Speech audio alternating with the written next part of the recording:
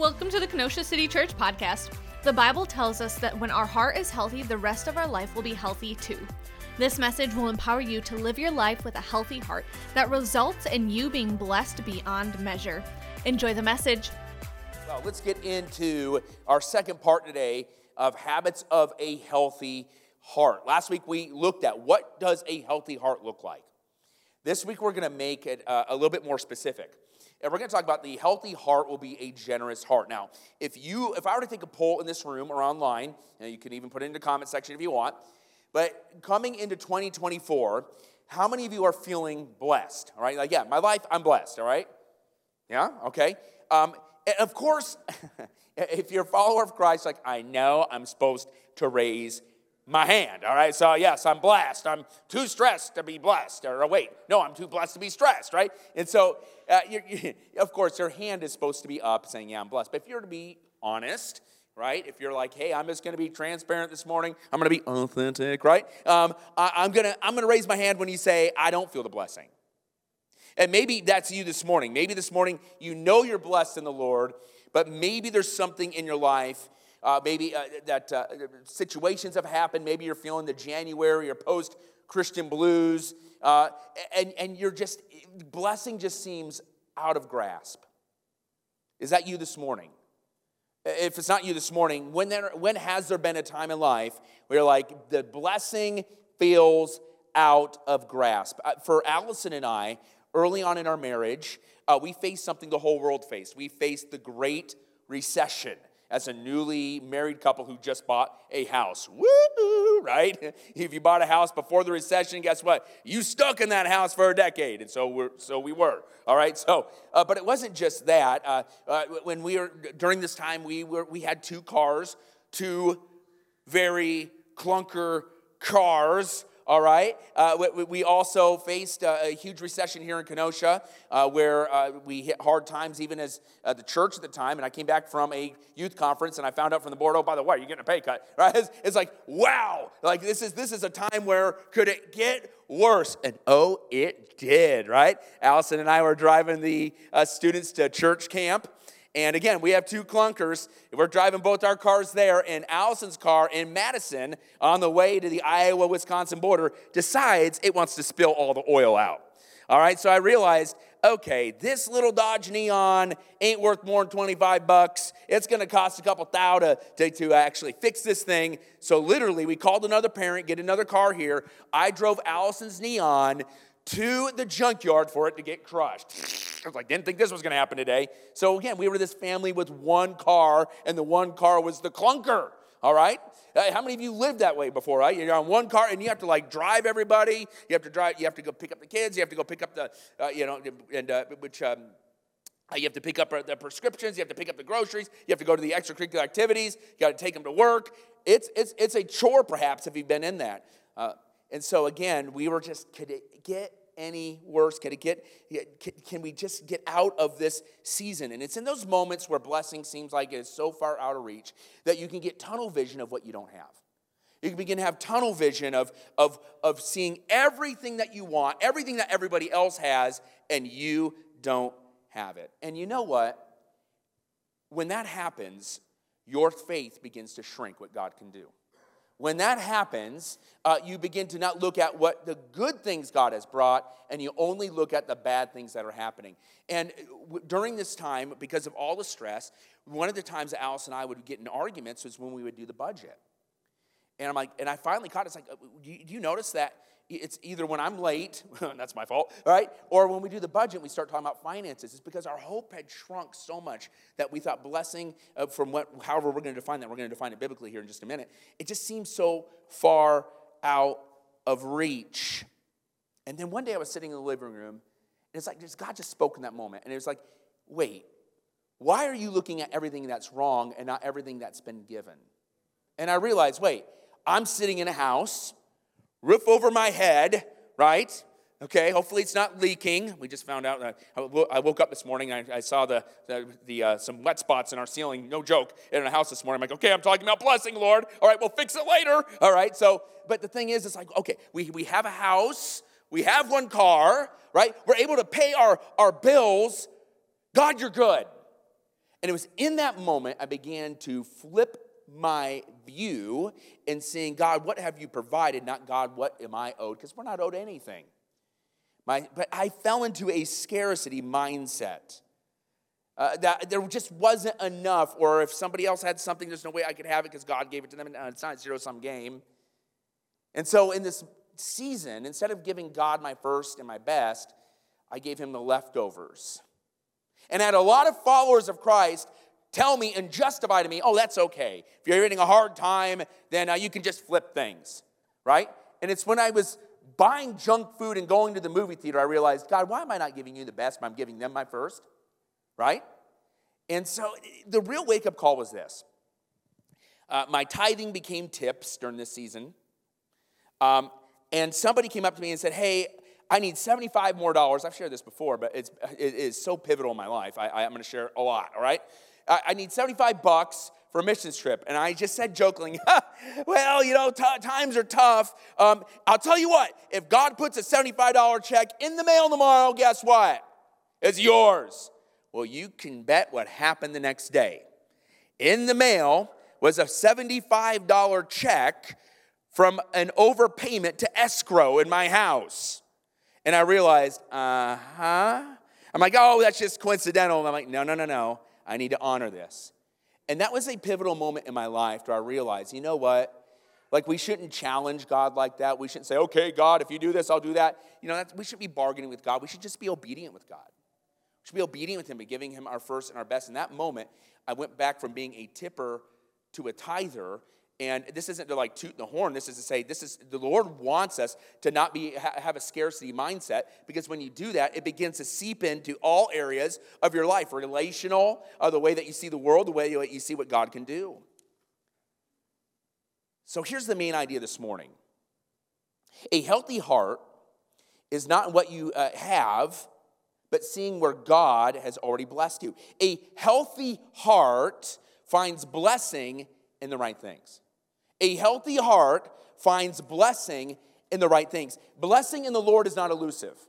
Now, again, we're going to define what blessing is, because this term has been completely hijacked by the secular and also what I would call the crazy TV preachers, all right? You've all seen them. A healthy heart finds blessing in the right things. Now, we're going to deal with our attitudes this morning of what we do with our stuff, how we handle people, and what we treasure. Let me just put it this way. I've said this before. Everything that you have is on loan to you from God. Everything. Everybody say everything. Everything that you have is on loan to you from God, which makes you a steward, which makes you a caretaker. With the stuff, the finances, your time, your talents, your thoughts, your calendars, your entire life. You are a steward, and you're to lead with that. But a healthy heart will look for blessing in the right places, not necessarily what they don't have. But too many this morning, and I'd say our hearts, the Bible says our hearts are so easily deceitful, right? Our hearts deceive us, right? In the natural, not the supernatural, but in the natural. And so we need to know that our default setting for our hearts is to look for blessings in all the wrong places. Whether it be, I just need this relationship. I just need this romance.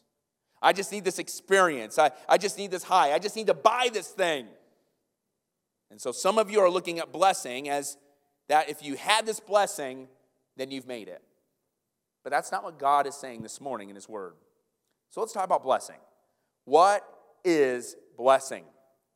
Blessing just simply means happiness or favor. Happiness or favor, all right? So, if you find the ultimate good in something that's not God, you're going to find your blessing in something that won't satisfy. You'll find your blessing in something that might be temporary, but that's what you see your blessing. That's your win. But you were not made for stuff. You were not made for this world. You were made for God. And to be truly blessed, you need to be a follower of Christ. When you place your faith and trust in Christ alone, you become, what the Bible says, a favored child of God. You become a child of God, a son and daughter of the King. That's why when you go to him, you can bring anything to him. Doesn't mean he's going to do it. It might mean he will do it. but you're a favored child. And God is the great giver through Jesus Christ, who gave us salvation. He has forgiven those who place their faith and trust in him alone, so that you could have the Christ-like attitude throughout your entire lives towards others, which manifests in generosity in everyday life. Now, in the Bible, there are 500 verses on prayer. There are 500 verses on faith, approximately. But there are 2,000 verses that relate to your finances. When the church says that they should not talk about money, when the church, or when people say the church says that you shouldn't talk about money, or you hear oftentimes people say, oh, you shouldn't talk about sexuality, oh, that's all you talk about, or you know, the church, you focus too much on culture. What happens is when we don't talk about subjects, we cede that subject over to the secular world to teach us.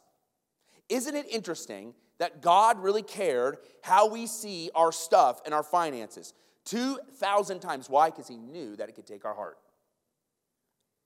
Jesus would often teach you parables. Of the 38 parables that Jesus gave, 16 of them had to deal with money. But I believe the most explicit treatment on generosity is found in 2 Corinthians chapter 9, verse 6. And that's where I want you to go. This will be our main text this morning. We'll go different places. 2 Corinthians chapter 9, verse 6. And this is a passage that Paul is encouraging the church of Corinth to be generous. 2 Corinthians chapter 9, verse 6.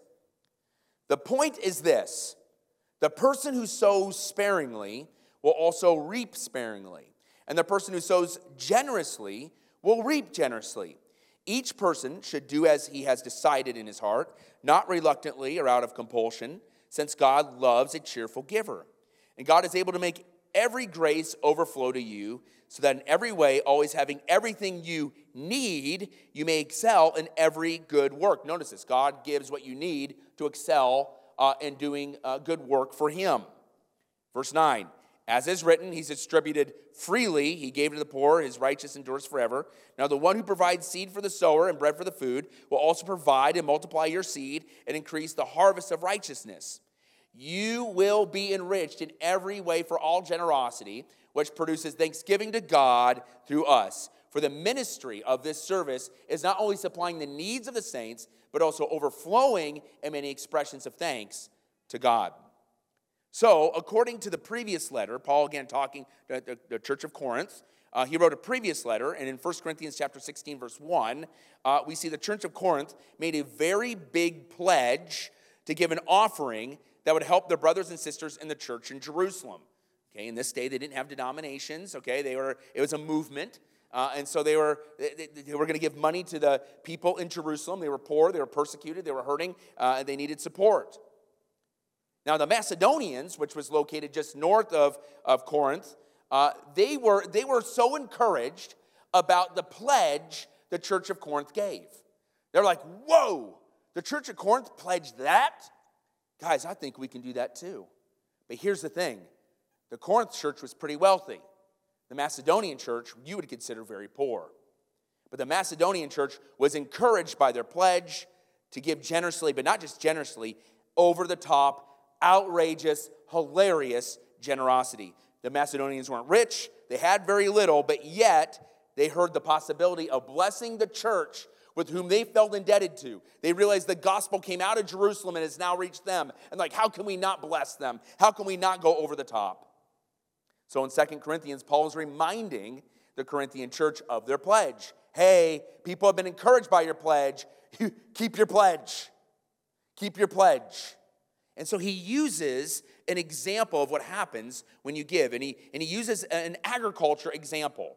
Most of the people in the days of Jesus worked in the fields. They were farmers. And so Jesus would use parables to explain, or he'd use examples to explain a biblical truth for it to make sense. And so for these farmers, he's using seed. You put down a scarce amount of seed, guess what? It might not germinate. Now, if you sow sparingly, you'll reap sparingly. But if you sow bountifully, you'll reap generously. Now, this last summer, I planted for the first time in my backyard corn, all right? corn. I figured I'm from Iowa. I need to go back to my roots. Let's plant some corn. Now, this goes with about just anything that you can do when you plant. But with corn, you don't just put one kernel in the ground. You need to put about 3, 4, 5 kernels in the ground if you're going to get a good plant to come up, all right? And I'm sweating a little bit because Phil grew up on a farm, so if I'm messing this up, you can tell me later, all right? But the bottom line is this, is that if you're like, you know what, I'm feeling a little, things are a little tight right now, I'm just going to put one kernel of corn in the ground. Guess what's going to, one seed of the, kernel, it's like popcorn, like one seed of corn in the ground, guess what? You might not see it germinate. You might not see a harvest. That's his point. I guess, let's take this in Kenosha, all right? If Jesus was living in the Kenosha times, he'd realize that we have crazy weather like this, and we know that in the spring, a lot of our yards have been damaged, and they need reseeded. Now, if you saw someone trying to reseed their lawn in the front yard with just one seed at a time, their yard is going to be a mud pile forever, all right? If you want to see your yard green and lush, you're going to chuck seed all over. You're just going to put it all over that yard. You're not going to care if you're putting too much down. I mean, there's probably a point where you are putting too much down. But my point is this. You are going to chuck seed, and you're not going to worry about just wasting seed because you want to see it grow and grow lush. If you sow sparingly, Jesus says, you will reap sparingly. But if you sow generously, you will reap generously. And so, what Jesus is telling us as followers of Christ is we need to be people that don't have a scarce mindset, that aren't Ebenezer Scrooge and hoarding our things. God is really encouraging us, be open-handed. Be open-handed with how you pour into people. Be open-handed with your time. Be open-handed with how you pour into ministries. Be open-handed with your finances. Be open-handed. Why? Look at verse 10. You'll be enriched in every way for all generosity, which produces thanksgiving to God through us. Now, this is where some people that start preaching phony, they'll start saying, "Oh, you're enriched. Oh, you're going to be rich." You know, it's like, no. Look what it says here. You will be enriched in every way for all generosity, which here's the end goal. Produces thanksgiving to God. Praise. A right heart before God. For verse 12, for the ministry of the service is not only supplying the needs of the saints, it's not just so that people get stuff, but it's also overflowing in many expressions of thanks to God. The pledge of the Corinthians encouraged the Macedonians to give cheerfully in what they can normally do and even beyond what they normally could do. That's called sacrificial giving. If you can just give something in your sleep, if you could just do something in your sleep, that's what you can do just normally.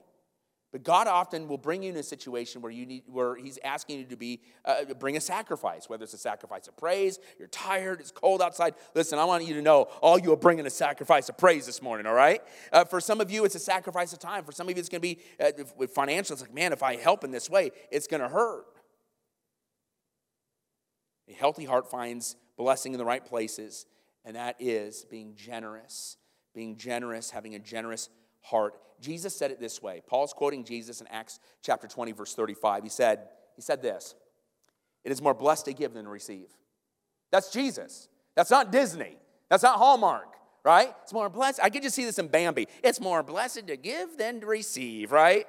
Thank you, Bambi, all right? No, it's not Bambi. It's Jesus, right?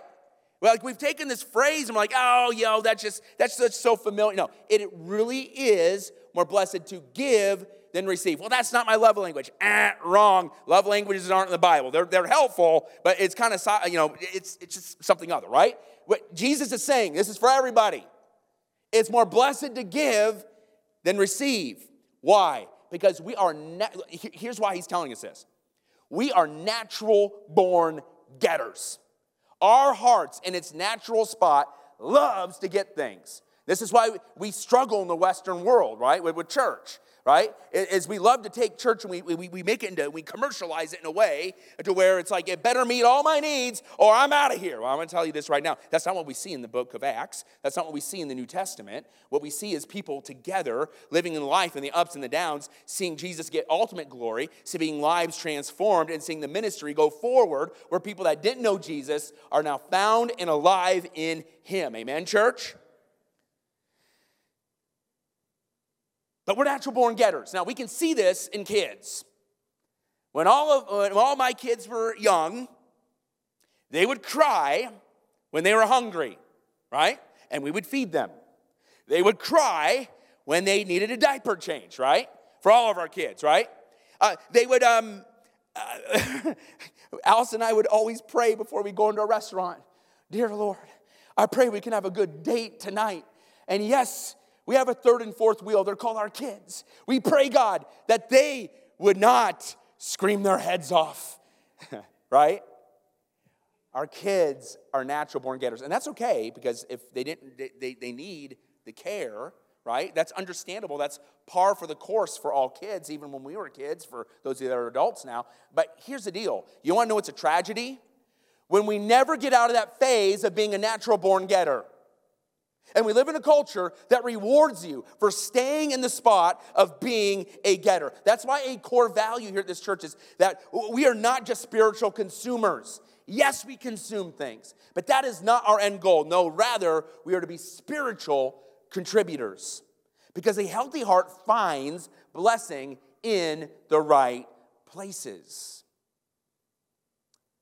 For the rest of our time, then, we're going to ask these few questions. If a healthy heart finds blessing in the right places, if that means that we're to be generous, what do you treasure? We're going to ask the question, what do you treasure? Secondly, what do you invest in? And then third, are you experiencing true blessing in your life? Let's talk about the first question. What do you treasure? My dad, if you're watching, thank you. My dad loves to give my kids the most unique presents for Christmas or their birthday, right? Is that true, Liz? yeah, right? He loves, and what I mean by unique presents, I didn't know these things existed, all right? Or I didn't really think of them as a kid's toy before he gave it. And so it's always interesting what we're going to get, because it's interesting. And one year, my dad gave our kids metal detectors, all right? Kids metal detectors. I'm like, what are we going to do with these, right? And so he's like, hey, here's metal detectors. It's like, well, you go outside and find treasure. I'm like, man, they ain't going to find nothing. Well, what I didn't know is my dad went to the bank and got a bunch of quarters and just spread them all throughout the yard, right? And so for the next couple hours, literally all our kids were doing this all around the yard, not in a systematic way, just a bunch of circles. They're finding quarters. When they weren't looking, he put more quarters out there. It made for a really quiet home for about 2 hours, all right? Because like, look at this treasure, look at this treasure, look at this treasure. They thought that metal detector was the coolest thing that they ever had. It kind of fell out of use when we got to Kenosha because they weren't finding treasure in our front yard, all right? That just happens at Grandpa's house, all right? So, but here's the thing. Our hearts, we're always looking for treasure. It's not just a kid's toy with Grandpa putting quarters in the front yard. We're looking for treasure in our life. We're collecting treasure in our life. We hear that, oh, sweet, romantic relationship. Oh, sweet, newest thing for Christmas.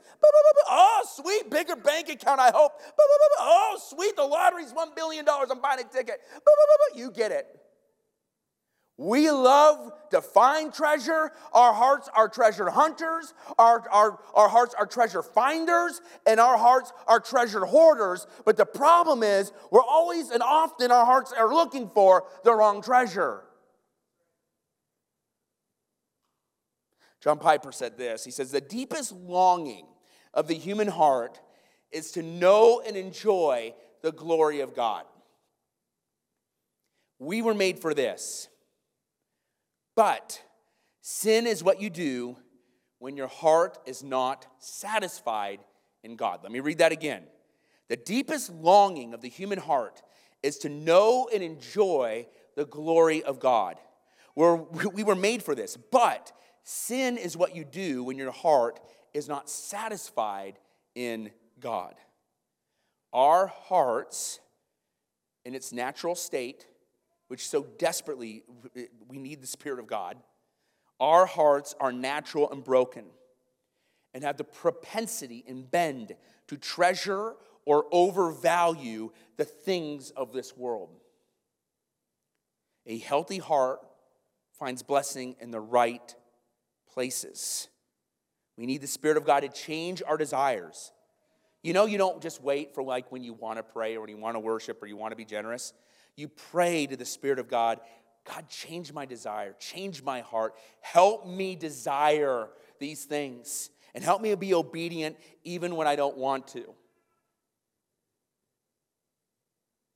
What do you treasure? Let's think of this.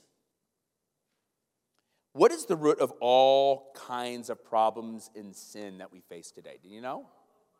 All right. Wow, we have answers. This is like Price is Right all of a sudden. It's like, yes. All right. Yeah, okay. Yes, absolutely.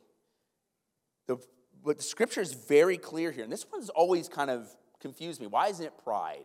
Pride's terrible. Why isn't it, lust? Why isn't it false witness? Why isn't it taking the Lord's name in vain? I'm sure that these are really close to the root, all right? The Ten Commandments. But we see here that Timothy is being instructed by Paul, his mentor, and Paul says this, 1 Timothy 6:10, "For the love of money is the root of all kinds of evil." So you are correct. By craving it, some have wandered away from the faith and pierced themselves with many griefs. Now, Paul's instructing Timothy, you are going to get off track here if you love money. But you know how often this verse is misquoted? This is how it's misquoted. Money is the root of all evil. Money is the root of all evil. That's not what this says. It's the love of money is the cause of all kinds of evil. So yes, money can be a powerful thing, right? For whatever reason, it is what's been made in commerce. Today it's printed on paper. It used to be seashells back in the days of antiquity, right? But the thing is this, as long as we're in this life and we're working and we get a wage, we're going to have to deal with money. It's called stewardship, all right? It's when we start loving it, is where all sorts of evil begin to flow from our heart. And the Apostle Paul says, Timothy, do not make this an idol. Many preachers of this day, of Paul's day and Timothy's day, would take the gospel and they would use it for gain. We see this often today.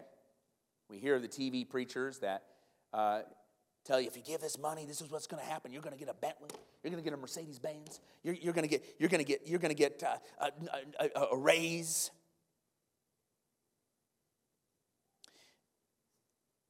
We also see pastors that want to make the gospel about their personality.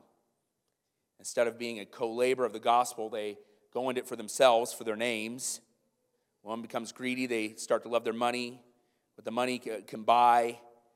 They want their last name to be famous. They want you to look at what they're doing. And here's the deal. This is all such an affront to the gospel. Because the gospel is that we've been crucified with Christ. It's we who no longer live, but it's Jesus Christ who lives through us, and that we live for the kingdom. Because you know what? This bears reminding. I think we forget about this in the busyness of our 80-odd years, more if you're real lucky, right? But we take nothing into this world, and we will take nothing out of this world. And every time that you have to settle an estate in your family, and you will, I want you to watch carefully what happens to all the cherished stuff. Yes, some of it becomes heirlooms, but most of it goes to an auctioneer in a bin, and it ends up at the Goodwill. We're not about our stuff. Jesus takes a step further in the Sermon on the Mount. Not only are we to not love money, but when you do, you'll start serving it. Matthew chapter 6, verse 24. No one can serve two masters. Either you hate the one or love the other, or you will be devoted to the one and despise the other. You cannot serve both God and money. The word money in the original Aramaic word is mammon, which includes not only your money, but it can be translated your possessions, things of value, prestige, maybe even your time. So whatever has value that you possess in life. And what Jesus is saying here is, your heart can't be divided by these things. You're going to love one and not love the other, or vice versa. Now, let me just say something right here. This does not, you're stewards, remember? What does a steward do? They invest for the future, right? What's a steward do? They use it wisely. What does a steward do? They don't get it. They don't live life in debt, all right? This message really doesn't cover those things, but I think I need to mention that. I don't want people to well, it doesn't really matter. No, it does matter. What matters is that you're not to love it, right? You're not to love the pursuit of things. When we serve the spirit of mammon, a deceptive spirit takes control of our hearts, greed, selfishness, self-deception. When mammon takes hold, you hold your life with a tight fist. But the Spirit of God, He's reminding us this morning to open it up in generosity with your life. Matthew 6:24, Jesus is saying, you will love one or hate the other. You can't have it both ways. Man, we live in a society where we want things both ways, and you just can't. You just can't. You can't be obedient and disobedient and be obedient. Jesus gave an even greater warning in Matthew chapter 19, verse 16. He said this. Jesus had an encounter. He had an encounter with a rich young ruler. And the rich young ruler ran up to Jesus and he said, hey, what must I do to inherit the kingdom of God? And Jesus is like, okay. You need to keep the commandments. His response was, I've done it. I have fulfilled all the 10 commandments. Now, here's the deal. You want to know how you can get to heaven? Don't miss this. You want to know how you get to heaven? By yourself? You got to follow all the 10 commandments. And this rich young ruler's like, I did it. Here's the problem. Nobody can follow all the 10 commandments. Y'all sinned. I sinned. We fell short of the glory of God. The 10 commandments shows where we fell short. That's why we need a Savior. Jesus provided the forgiveness because none of us can keep the standard of the 10 commandments. We have all sinned and gone our own way. But this rich young ruler is so deceived, he thinks he's perfect. He's literally saying to Jesus, I'm perfect. Jesus is like, okay, cool. Then do this. Sell all you got and follow me. And he turned around, he thought about it. He turned around and was like, there's no way I can do that. And he went home disappointed. Now, it's not that you have to go and sell all your stuff. That would actually be probably pretty reckless and not what God wants in your life right now, okay? The point is, he looked into his heart and saw what was an idol. And God can see in our heart this morning and see what is an idol, whatever that thing may be, whatever that mammon may be, whatever we value. God cares about what you treasure. Treasure the Lord. Treasure to be good stewards of the Lord. Treasure what God loves. Know what God loves by having a personal relationship with Him. Being in this book. Being in community with one another. Serving and being generous with one another. This isn't a list just to check things off, but it's something that God wants us to wholeheartedly do in response to His goodness. So a healthy heart finds blessing in the right things. So what do you treasure then? What's the right things? You need to find out what you treasure. Number 2 is, what are you investing in? You will invest in what you believe in. You will invest in what you believe in. What are you investing in? 2 Corinthians chapter 9, verse 6. Now, the one who provides seed for the sower and bread for the food will also provide and multiply your seed and increase the harvest of your righteousness. You will be enriched in every way for all generosity, which produces thanksgiving to God through us. For the ministry of this service, not only supplying the needs of the saints, but also overflowing in many expressions of the thanks to God. The early church knew that everything, again, to them was on loan by God. They knew that because of their faith in Christ, they could lose anything and everything at any moment. To be a follower of Christ in the early church meant they could lose their job, they could lose their possessions, they could lose their life. But they had conviction. That conviction in the Lord that the mission must go forward, and their conviction was how they invested their very lives. And we see in verse 12 that because of this conviction, because of this investment, the payoff was an overflow and many expressions of thanks to God. When you invest in your time by going to Citigroup, think about this. When you invest in your time in being in Christian community, I want you to know that the end result is together you'll experience an overflow of thanks of what God is doing. When you invest in worship and praise when you're tired, right? When you're investing, you're spending your energy. Like, okay, I'm tired, I'm cold this morning, but God, you're good. I want you to know it's going to overflow in an expression of praise. When you give financially, even when you don't want to, even when you're like, I don't know, when you're trusting the Lord in that. I'm not talking about being reckless, and I'm not talking about if you're in financially in trouble. We'll talk about that in just a moment, okay? But what I'm saying is, the natural outflow is, God, I'm going to be generous. I'm going to give you my first, not my leftovers. The healthy heart is blessed through generosity. By the way, I want to say this. Let's talk about name it and claim it theology.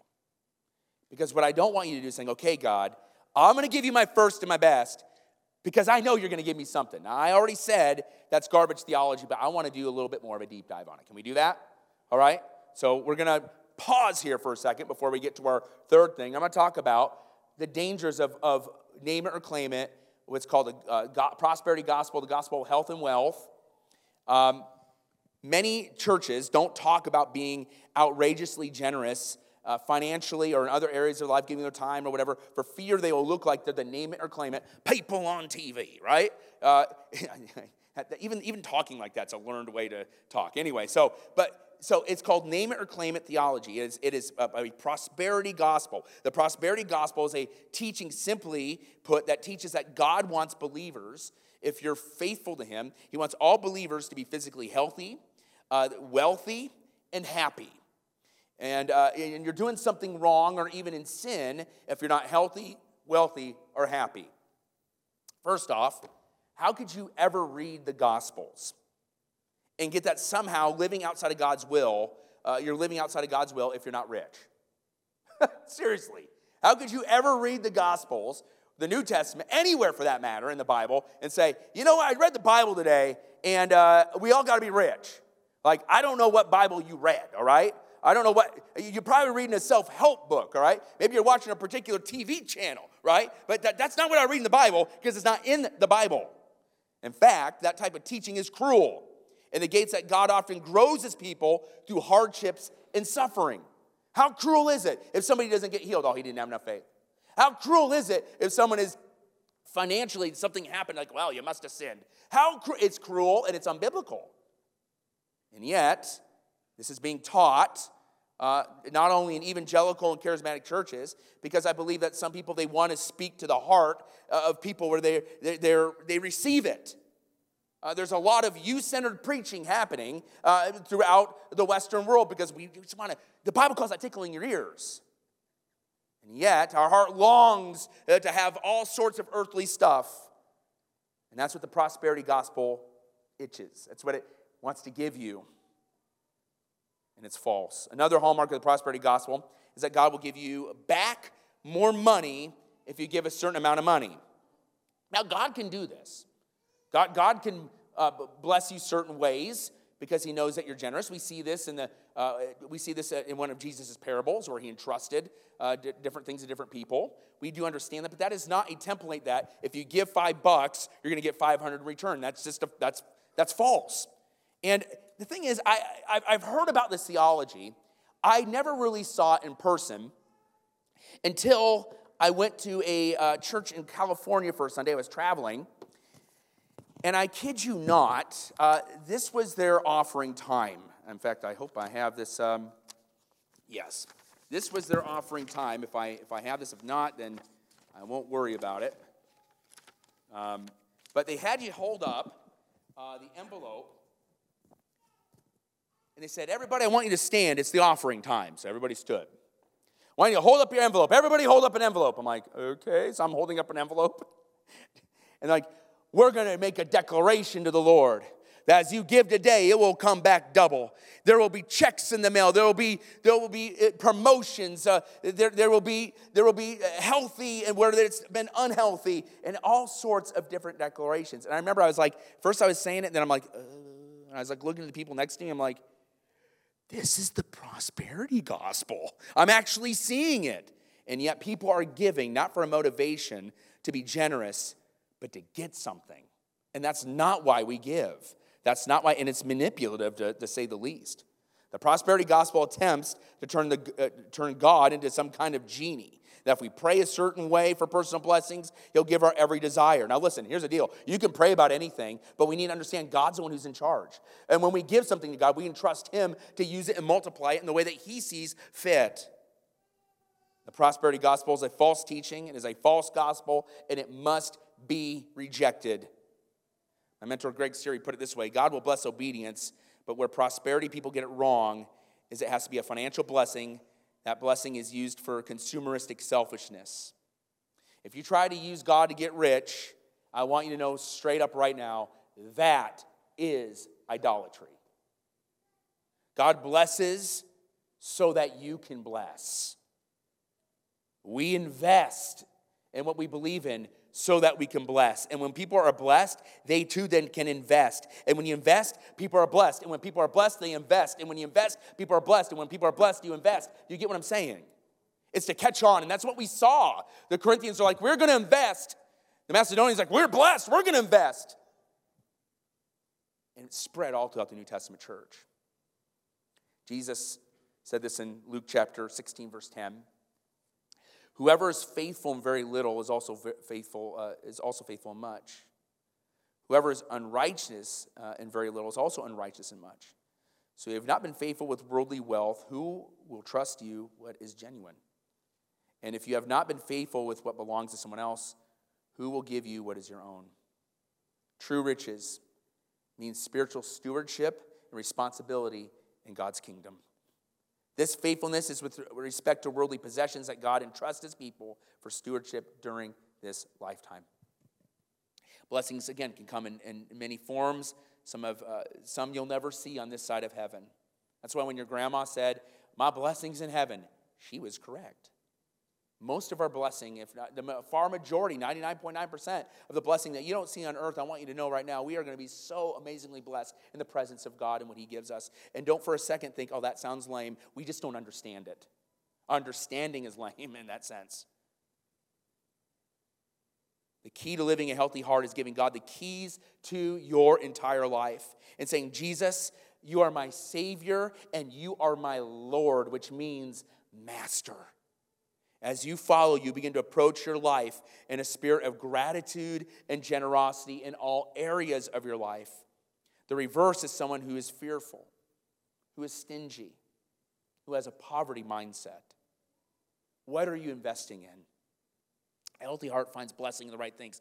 What do you treasure? What do you invest in? Finally, are you experiencing true blessing this morning? Are you experiencing true blessing? You experience more blessing when you give than when you receive. You'll experience true blessing when you value giving over receiving. Malachi chapter 3, verse 10. This passage is often read in connection to giving, and I want to give some context to this. Malachi 3:10, bring the full tenth into the storehouse, that there may be food in my house. Test me in this way, says the Lord of armies. See if I will not open the floodgates of heaven and pour out a blessing for you without measure. Now, Malachi was an Old Testament prophet during the return of Israel from exile. If you've been with us the last couple months, we've talked a lot about that. Israel had been exiled for being disobedient to God, and God rose up a time of favor, a time of fulfilled promise, where they were able to go back to their homeland and live and begin to build the temple again. And so Malachi noticed people's joy and excitement about moving back. They began to build, they began to live, but that excitement had waned, and people began to look to their own interests more than the interests of God's ministry, and things began to fall apart again. And so Malachi is reminding God's people that you do not want to trust your possessions over the Lord. And so we see here, he says, bring the full tenth into the storehouse. That tenth is where we get the word tithe. It literally means your first 10%. It was a command given by God to the people of Israel that would serve to fund the storehouse or the office of priests for the functionality of the temple. But it also served as a testing of the heart of the people of God. He says, test me in this way. This is the only positive verse that we see in all of Scripture where God says, test me. It's a testing for us. It's a testing for him saying, watch what happens. We see in the New Testament, when you give, you're going to have an overflow of thanksgiving in your life. Watch what happens. And so this entire book of Malachi is a conversation between God and the people of Israel to get them right in the area of generosity. Today, we don't give to a temple, but we give to a local church, Kenosha City Church. We can give over and above to ministries, parachurch ministries. That's called so we have tithes, we have offerings. Tithe is a starting point. Did you know that? Like some people are like, well, I don't believe, I believe that's an Old Testament thing. Like, okay, why would you go less in the New Testament? Right? That's my first thing. There's plenty of scripture in the New Testament. That's not even my intent today. But the thing is, God wants us to be generous.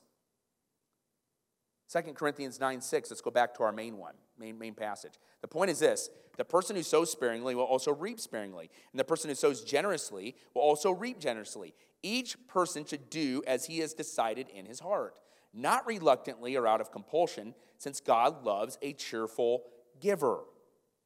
Cheerful. God wants a cheerful giver. You know what I often hear? I hear this from pastors sometimes. Well, they can give if they're cheerful. First off, we're going to talk about what that word really means in just a moment, but let's just talk about that principle of thinking. Would you ever say that? Just read your Bible if you're cheerful. Just go to church if you just wake up and you're cheerful. You know how many times in the morning I wake up and I'm cheerful? I'm like, all right, Lord. It's like I'm praying. My God, oh, Lord, make me alert, Lord. Lord, get me out of bed on time, Lord, right? Yeah, how many of us would say, any area of life, just if you're cheerful, but yet somehow in our finances, like, well, he doesn't really care about that. He does. So what's this mean?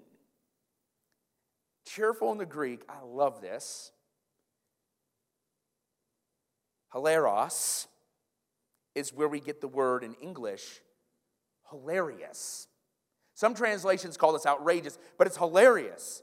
They're like, it's like the Corinthians, think about this. They made this pledge, and the Macedonians are like, whoa, did you see that pledge you're going to give Jerusalem? I think we can do that too. That's great. Let's do it. Think we can do it? Well, we're not. Let's figure out how we can do this. And then Corinthians, the people in Corinth, they're like, did you hear what the Macedonians are doing? Like, how are they doing that? Right? It's hilarious. It's outrageous. It doesn't make sense. And all the glory goes to God. God doesn't want us to just be like, there you go, right? God isn't a beggar. The church isn't a beggar, right? There you go, right? Here's a quarter, right? God wants us, whether it's finances, our time, how we pour into people, no matter what, he wants us to be hilarious. Like, these Christians are crazy, right? I don't understand it. It's almost reckless. I'm not telling you to be reckless. You need to be good stewards, right?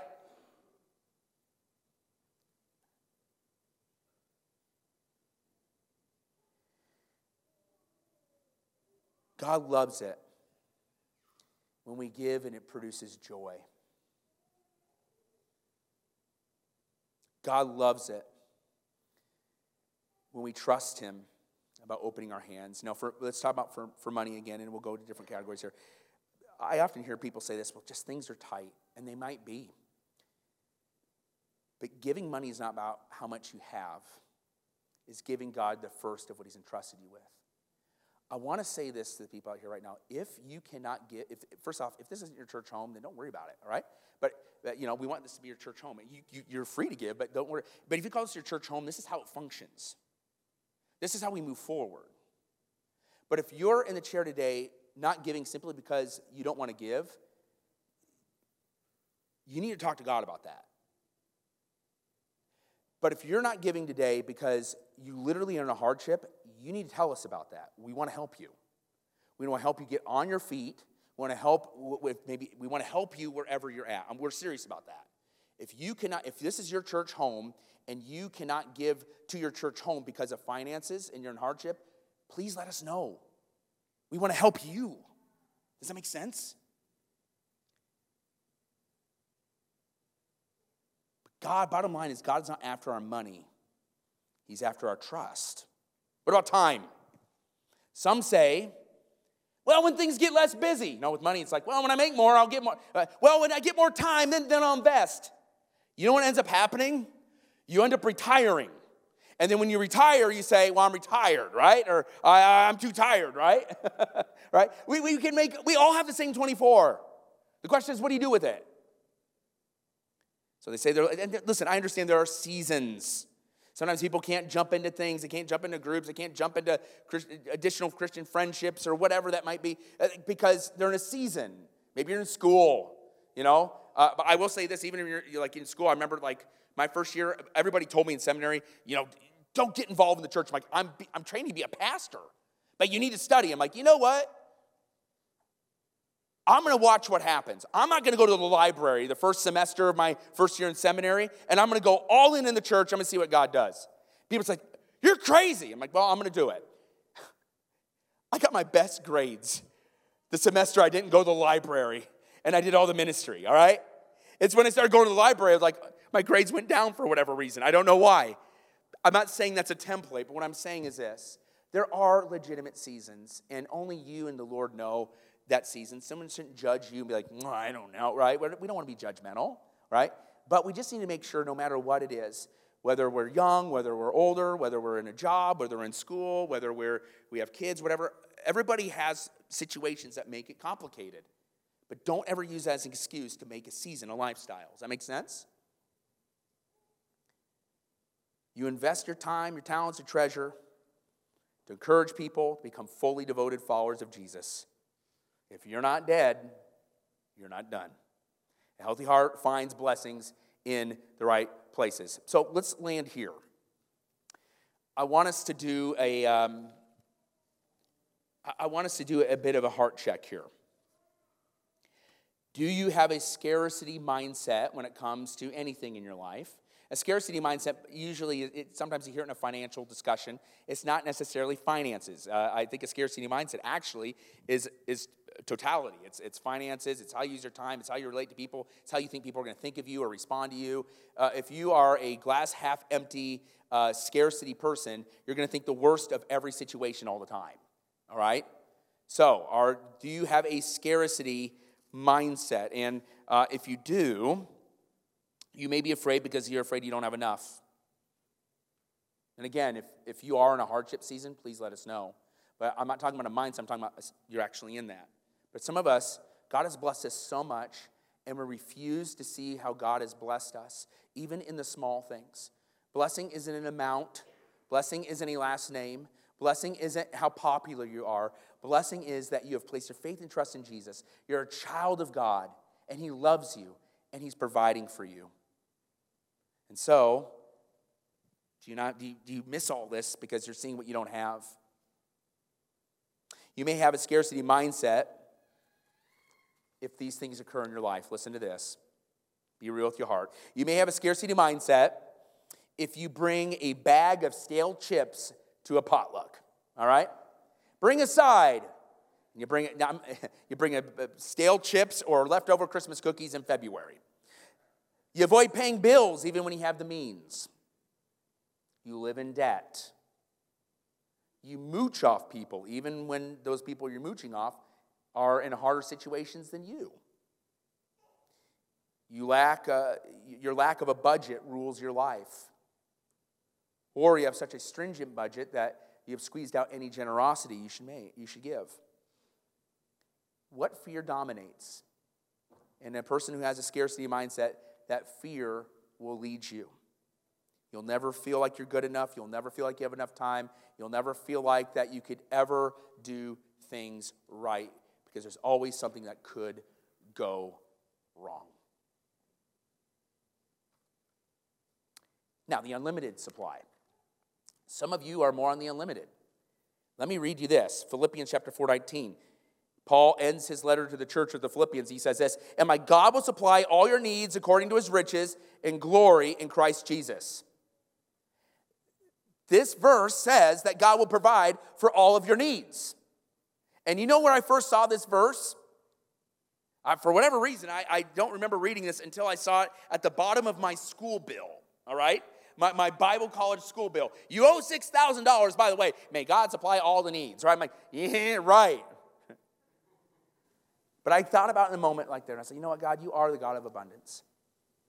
And you're going to either provide me a job to pay this off. Someone's going to generously give me some money for this. You're going to find a way to make a plan to pay this bill. when we realize that we have an unlimited God, you can have an unlimited mindset of being generous towards others with your time, with your talent, and your treasure. The thing is this, I'm not telling you to be reckless. I'm just telling you to be faithful. I pray that God will stretch your faith out from a scarcity mindset, if you have one, to a mindset that God can give you more than enough to not only provide for what you truly need, but for the needs of others. I pray that you will move from making all your decisions from fear of what if to a vision of what God can do. That you move from being worried about your life to faithful stewards who practice hilarious generosity in every area of your life. Because a healthy heart is a generous heart. Because it really is more blessed to give than receive. So, Father, we thank you for your word and for your presence, and for the work of your Holy Spirit. We ask, God, that you speak into our lives, grow our faith, God, beyond a scarcity mindset, and increase our hearts of generosity. I just want to ask anybody in this room right now, with no one looking around, be real honest. How many of you would say that you often have a scarcity mindset? No one looking around, just raise your hands like, yeah, that's me. I have a scarcity mindset, okay? I ask right now in your holy presence, Father, that you would break this mindset in others and in myself. God, give us a faith to be generous even when we don't feel like we can. I pray, God, that a heart of generosity would overwhelm all of us. Thank you, God. And Father, I pray for the person that feels the poverty mindset this morning. It's because they don't have a relationship with you. They feel like something's missing in their heart. They're trying to fill things in their heart over and over and over again, and something's missing. So, Father, I pray right now that they would search and see if they have a relationship with you. In fact, as we continue to pray, I want just to ask you a question. Is what's missing in your heart today a personal relationship with Jesus? If that is, I want to encourage you to receive Jesus Christ as your Savior. It's not about the stuff on this world. It's not about any works that you can do. It's none of that. Jesus Christ doesn't receive you by your works or by what you have. He receives you by you placing your faith and trust in Him alone. You see, God created you to have a relationship with Him. But you sinned. We've all sinned. I've sinned. And that sin separates us from Almighty God. But what we could not do by keeping the 10 commandments, every one of us has broken a commandment. Every one of us has told a lie. Every one of us has had anger in our hearts. Every one of us has done certain different things. And we're separated from Almighty God. And because of that, we are without hope, without a remedy. But thanks be to God, that remedy has come. His name is Jesus. Jesus Christ stepped into this world to stand in your place, to die on a cross, taking on the wrath of God, paying for your sins, past, present, and future. But because He's a perfect sacrifice, He rose from the dead, defeating sin and death 3 days later. He ascended to heaven, and He's coming back. And our responsibility now is to receive Him in our heart, to receive Him, to place our full faith and trust in Christ alone. So will you do that? If you've never received Jesus Christ as Savior, do that right now, saying, Jesus, I want to place my faith and trust in you alone. In fact, if that's you, with every head's bowed and eyes closed, would you just slip up your hand if that's you right now? You're like, I need Jesus. That's actually what my heart needs this morning. I want to place my faith and trust in Him alone. Thank you. I see you. And anybody online, just reach out to us. Reach out at info@kenosha.church or even Andy at kenosha.church. Let us know that you received Jesus Christ as Savior this morning. So, Father, I praise you for those that are saying yes to you, that are placing their faith and trust in you alone, that you died on the cross for their sins, rose from the dead, and that they're made new. God, help us now because of your generosity. Help us be generous in all areas of our life. and that we would invest in what matters most, and that is the things of God. We love you, Lord, in Jesus' name. Thanks again for listening to this week's episode. If you would like to know more about Kenosha City Church, then check us out online at kenosha.church or on Facebook, Instagram, and YouTube at Kenosha City Church. Lastly, if you enjoyed this episode, we encourage you to follow us so that you never have to miss an episode. At Kenosha City Church, we are not perfect people, but real people being made new through Jesus.